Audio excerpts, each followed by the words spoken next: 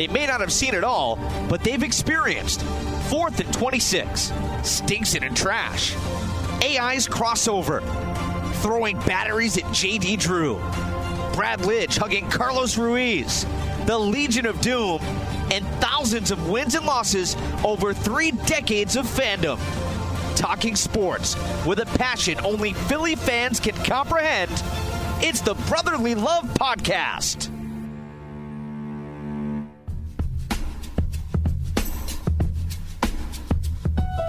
Here are your hosts, Joe O'Donnell and John Mita. What is up, SoundCloud? What is up, iTunes? It is the Brotherly Love Podcast. Keeping it real as always. Follow us on Twitter at BeLovePodcast. Joe O'Donnell here with you. Johnny Mita back on the East Coast. What's up, Meats? East Coast. Yay. Love it. What's happening, Joe? Love it. Keeping it real, dude. Glad we're back in a roll. Little hockey off-season roll with the BL Podcast. Yeah. There we go. Got lots to get into. The Phillies stink. We'll talk about that grease fire for a few minutes. Glad they gave the manager an extension. Bright one. Who's running this team? Ruben Amaro? Eagles, OTAs off and running. Of course, there's gossip about who looks good in shorts and T-shirts. All BS, all garbage. Learned that back in the Kevin Curtis days. Stay away from OTA hype. We are also going to have On the Fly. Bring back an On the Fly. Nice segment of the BL Podcast we haven't had in a minute. But let's start by talking a little hockey, my friend, because the National Hockey League still rolling right along. We've got a Game 7 tomorrow night. The Ottawa Senators stave off elimination last night. By the time most of you download or listen to this podcast, it'll basically be almost puck drop for Game 7, Senators-Penguins, for the right to play the Predators. That's right, the Predators in the Stanley Cup Final. John Mita, are you betting against Aunt Cindy and the Penguins? 100%. I mean, is there any other answer? No. This is going to be an extremely tough game for Ottawa to win. I think it's going to come down to is what goaltender plays better that night. Yep. So I think that's going to be crucial. Pittsburgh can turn on any minute. You saw in, what was it, Game 5, where they just... Oh, yeah, it was 7-0. 7-0, just crush them. So I think if it's close, like all the way through, Ottawa has a decent shot to win the game, but if Pittsburgh jumps on them early, and you also have to look at this too, and it's such a big advantage. You look at all pro sports when it comes down to the postseason. You really underestimate how big home field advantage is as far as home ice, home court, home field, baseball, whatever. But it just really stays true. You look at a team like Nashville, essentially rolled through the Western Conference because they handle business at home all the time. So, yeah, it's going to be great. I thought the series had a good chance to go 7. It's great that it is. It's going to be a lot of drama, and I'm looking forward to it, and I will be praying. I will be asking my dear God tonight to make sure that Ottawa comes out tomorrow on top.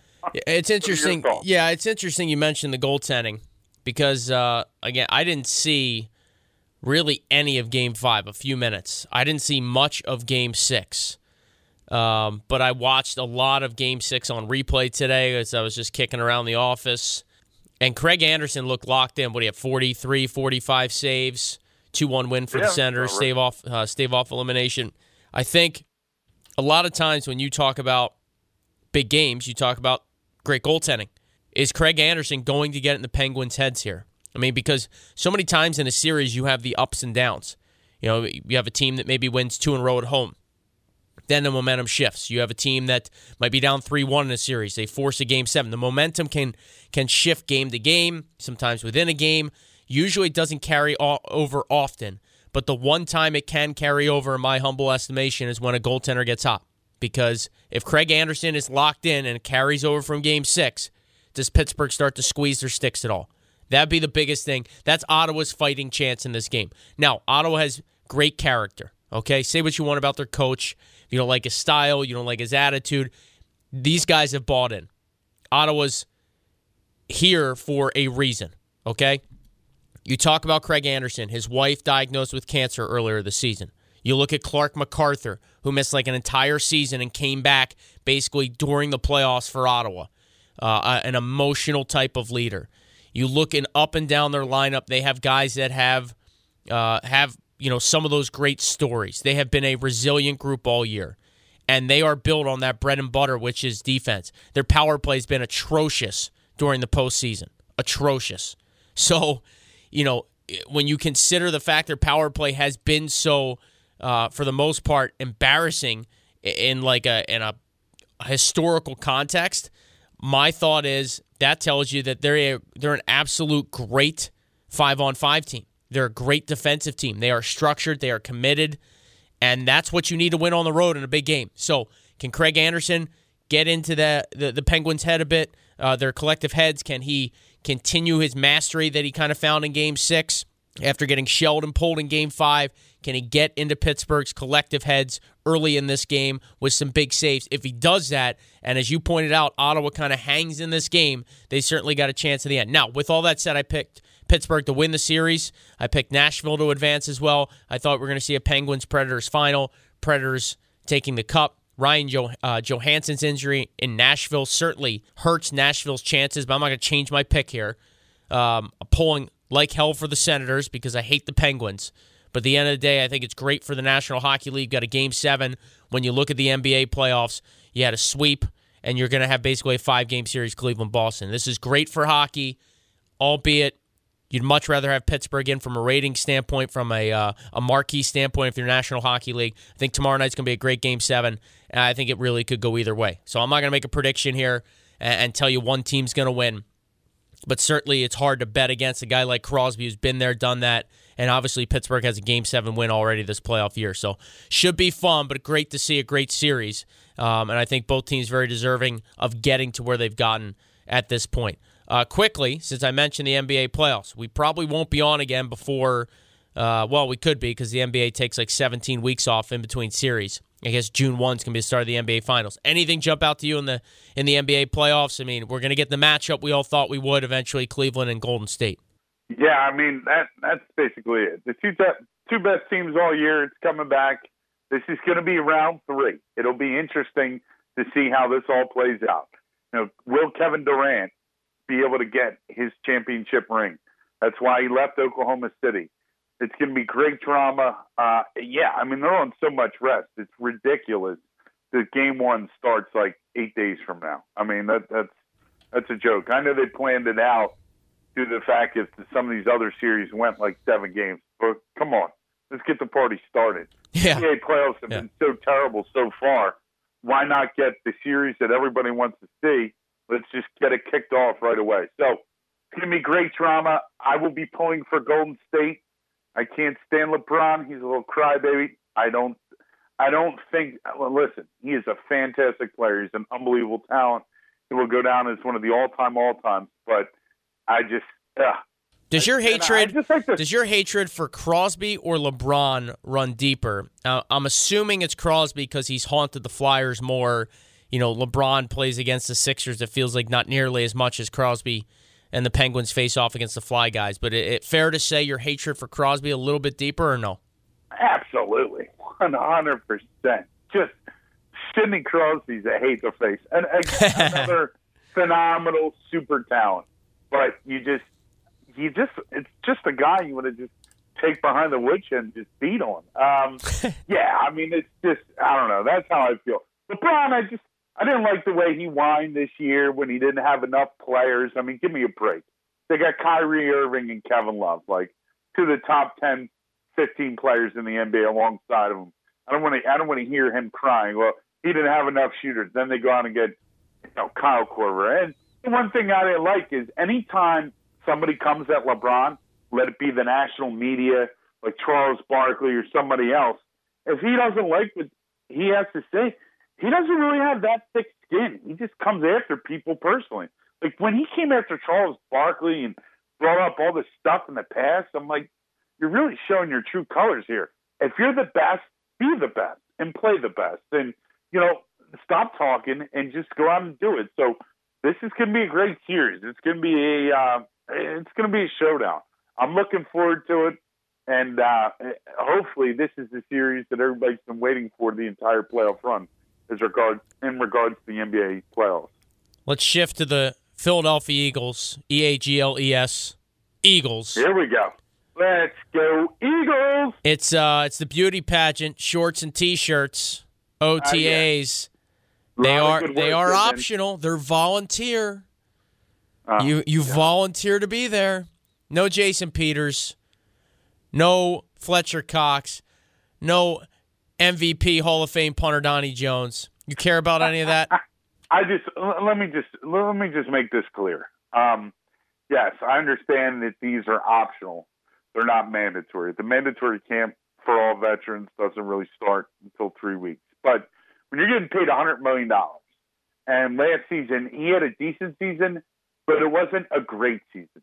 And when everybody talks about in the offseason that you're basically building around Fletcher Cox, and he's not there to take some of the rookies under the wing, some of the young players, and set the example. Okay, you're on vacation. My whole thing is you were done in January. You have months to plan vacation. Why would you pick this weekend not to be around? It's only 3 days. That's it. So it's just disappointing. Am I upset and worried about, like, oh, my God, hit the red alert button? No, I'm not there. But at the same time, you want to be the best, then show up and be a professional. And I don't think it's that much to ask for a guy to show up for 3 days. I really don't. Is it a double standard? Yeah. Is it a double standard that Jason Peters, at least from what I've gathered, is most likely getting a little bit more of a pass because of age and health concerns? Yeah, I mean, I could see that. He's probably in the ice bath as we speak right now. And that's the cryo chamber? Exactly. But Timmy Jernigan, a guy that they traded for, this is a defensive tackle that's going to play alongside Fletcher Cox. It'd be nice for them to get a little, hey, how are you? Get to know each other. Little chemistry there. Yeah. It's very important for these guys all to be on the same page. Is this an indictment, John Mead? Is this an indictment on Doug Peterson? I don't think it's an indictment on him. You think Fletcher Cox is holding out if his coach is, I don't know, Bill Belichick, John Harbaugh when he was, running things in San Francisco and running them well? I mean, you think this happens if Andy Reid was the head coach of the Philadelphia Eagles? Dare I say? Well, Tom Coughlin. It's funny you bring up Andy Reid. So Jeremy Maclin, former Eagles wide receiver, got married this weekend, and he showed up at OTAs. He put his honeymoon on hold, and he showed up at OTAs because he said, I was injured last season. I had a terrible season. I need to get back to work. That's what you're looking for. And I don't think it's a direct indictment on Doug Peterson, but my whole thing is, the one thing that worries me is if other players see this, young players, second-year players see this, well, Fletcher got away with it. We didn't really want to be here. And then once that precedent starts, then it becomes a big snowball effect. And I think that's where we could run into a problem. Essentially, they can't, as far as the collective bargaining agreement goes, with all the rules today, with the CBA, but you can't make the guy come here. Now, when he misses mandatory, then that's a big problem. But you got paid a big, big contract. You got paid that contract because essentially Chip Kelly screwed the hell up, and he didn't pay Fletcher Cox a year earlier when he became the pseudo general manager. So it's just not a good look. Am I totally worried? I think we should, push the panic button. No, but you want to be a player, you want to be a leader on this defense, then show up in your shorts and visor and get to work. You know what? I tend to agree. I don't know that I agreed before we jumped on here tonight on the Brotherly Love podcast, but I think you sold me. It is his job to be here or to be there, and if he's not, it just does give a little bit of that bad taste. It's just something that's asked by the reporters. It's something that's talked about in the room. It's something that makes some national or local media. It's just not necessary. Just show up. Even if you're on the sidelines, for crying out loud. Even if you don't participate, just be there. And again, I don't know I necessarily thought like that even just a few minutes ago, so nice work there. All right, I want to bring this to your attention. I think I sent this to you late last night, but Marcus Hayes, columnist for the Daily News, much maligned at times, wrote a piece that aired May 24th, so just earlier today.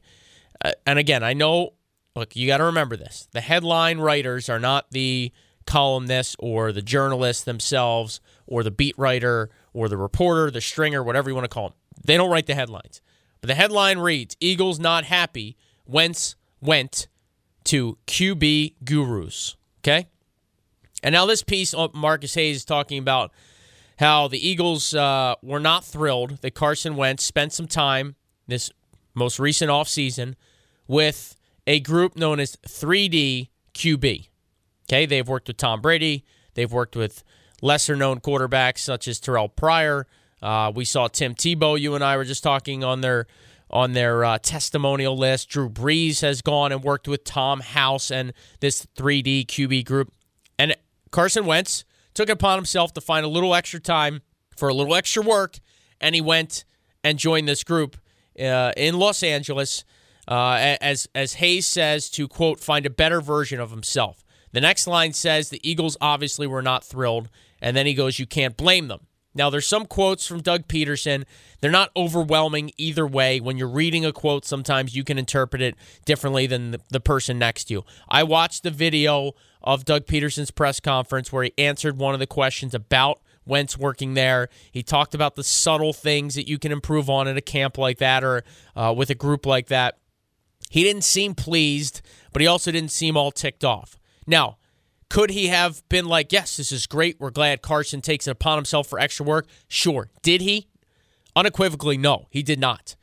He is catching, Marcus Hayes is, for writing this piece, some flack locally. Crossing Broad, very well-respected blog and podcast.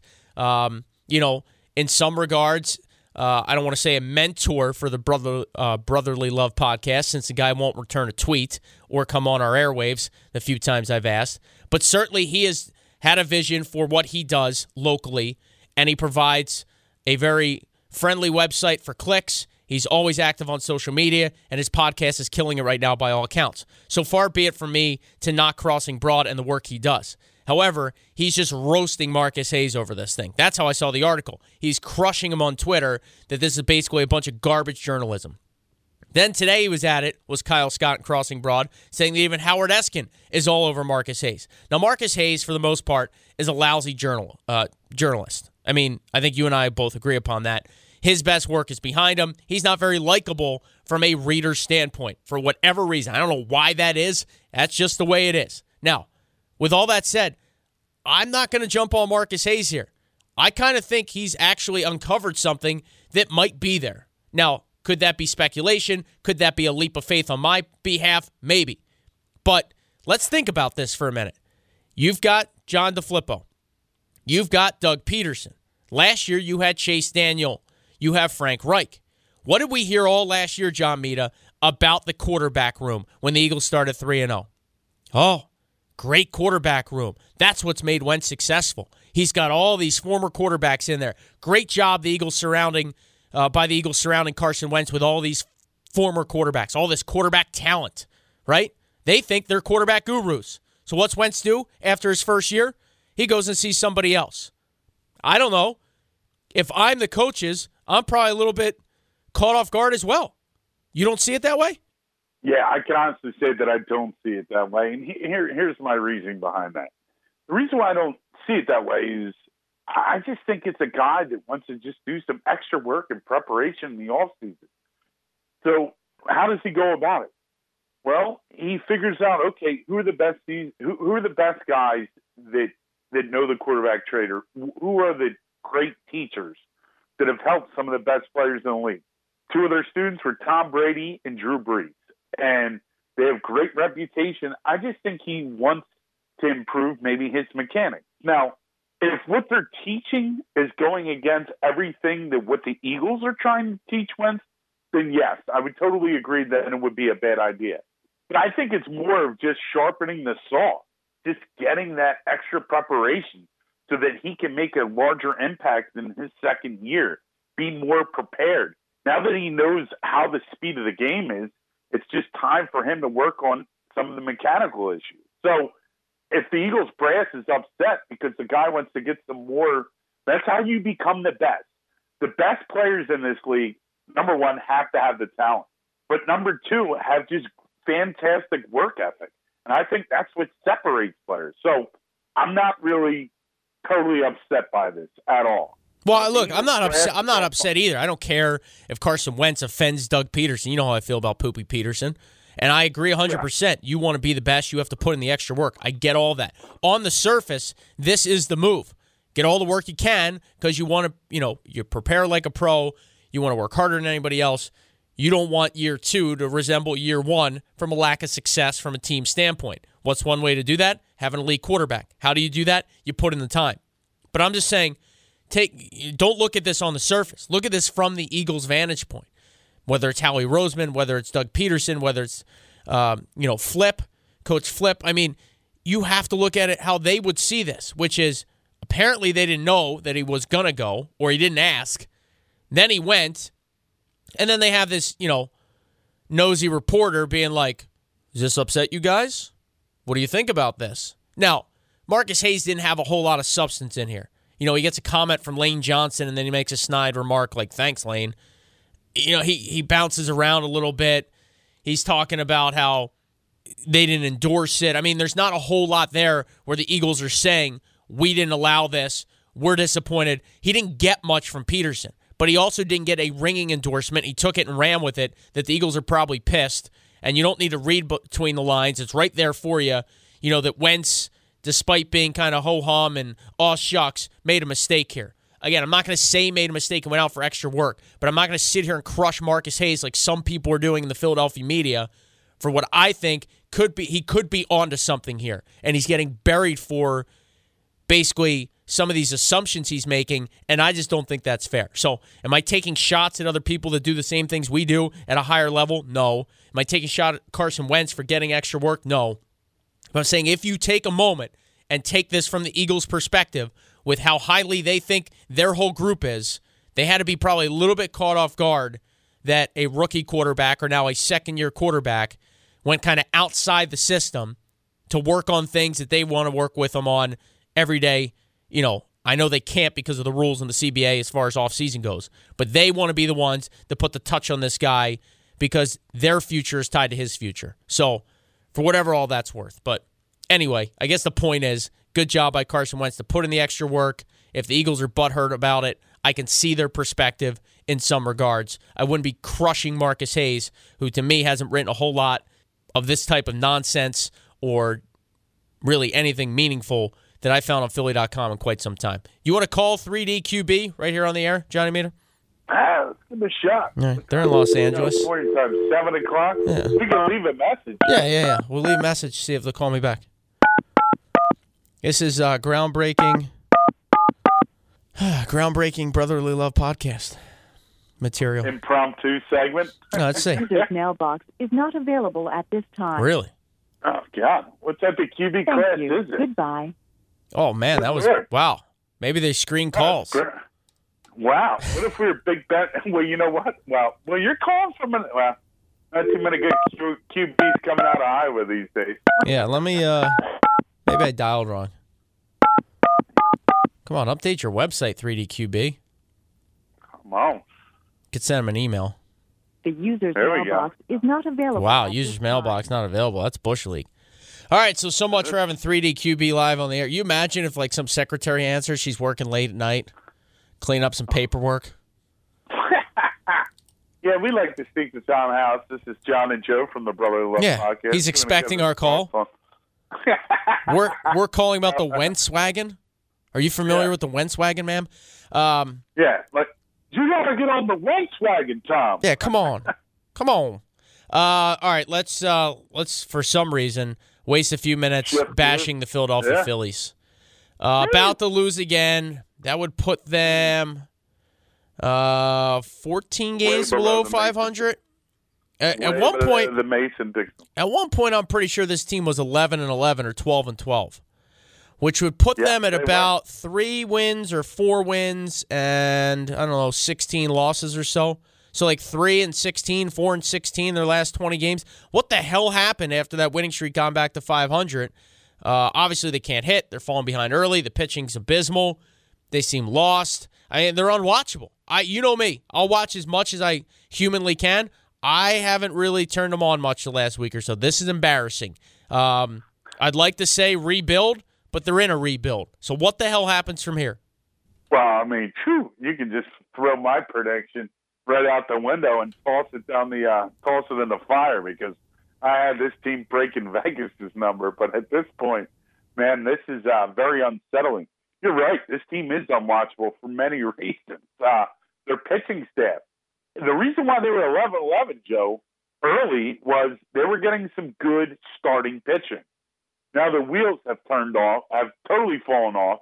You have pitchers and the bullpen criticizing the coaching staff, not saying they know what their roles are. You had Vincent Velasquez come out the other day. I don't know, you probably didn't hear this in Iowa, but he came out and essentially criticized the pitching coach, Bob McClure. He's like, I'm trying everything, but at some point, I need somebody to give me some more instruction. So that is a dangerous sign. You had Pete McCannon. He gets the extension. You look at a guy like Maikel Franco, we're thinking, oh, my God, this is the third baseman superstar that we've been looking for since Michael Jack Schmidt. And all in all, he looks like he's regressing. And they hired a new hitting coach, Matt Stairs. He was supposed to change the plate approaches of many players on this team. That seems to be fizzling out. The bullpen has just been, forget grease fire, okay? Let's just call it for what it is. Right now, it's a forest fire.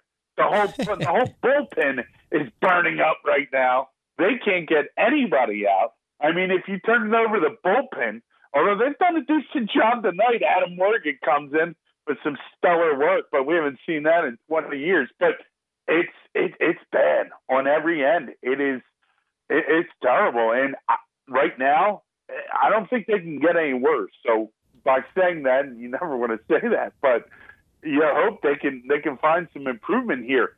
And my whole thing is this, okay? So if you don't see any improvement, like right now they sat Maikel Franco down for a couple days in a row, try to get his head cleared. They've been doing that pretty much all season, give him a day off here and there. Maybe he'll get right again. But if you don't see any, good positive results in the next couple of weeks, I think now, like you said before, and you mentioned a rebuild, I think it's time to turn the table and maybe start bringing up some of these young guns to see if they have the ability to play on this level moving forward.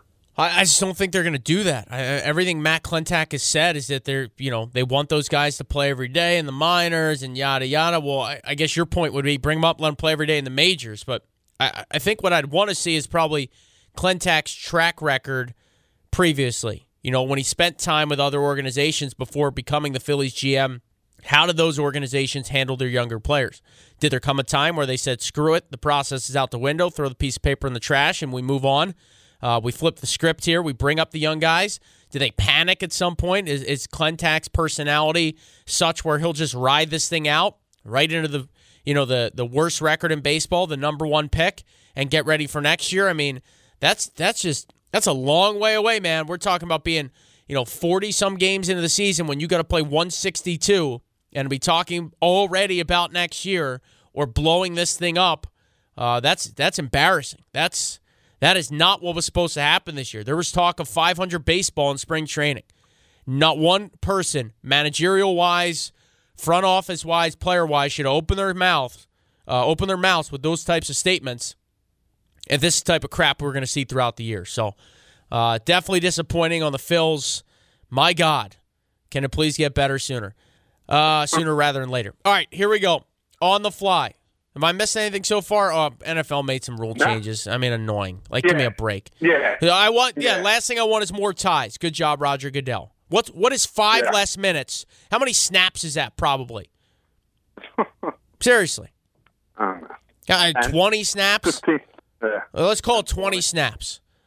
We're that concerned about 20 snaps for player safety that now we're going to have 5 more ties a season?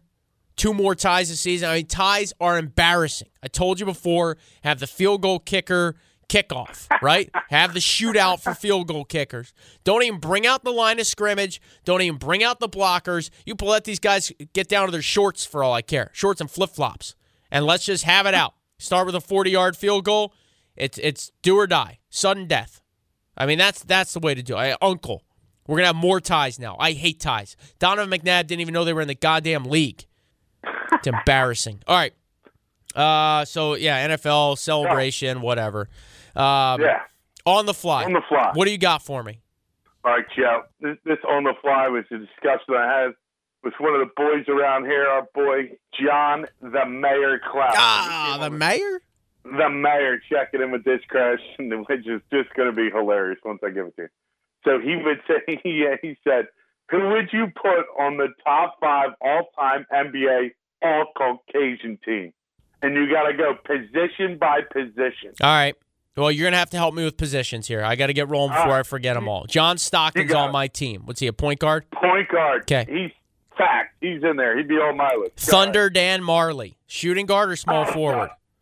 Thunder Dan, he's a small forward. Okay. You're going to take him over Larry Bird? Come on, Joe. Thunder Dan Marley. Well, I don't know the positions again. You got to help me out here. He's a small forward. He's no shooting guard. All right, so then he's out. Forward. So he's out. Dirk Nowitzki. He's on the team for sure. What's he? Power forward? Okay. Okay. Is he better than Kevin McHale? You take Dirk over Kevin McHale? Yes. All right. I can't have two Celtics on the team.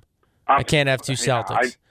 White center. Right. White center. Was the G-Man, was Jaminski a center?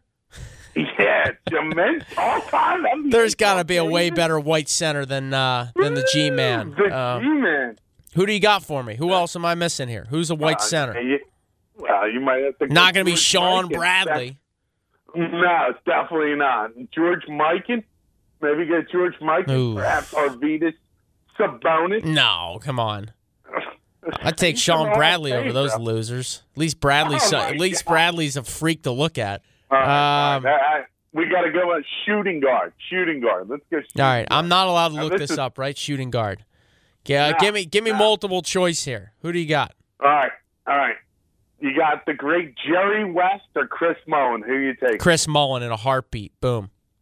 Chris Mullin. All right. Okay. So I got Mullin and Stockton. They're working it around. I got Sean Bradley, who's hurt by halftime.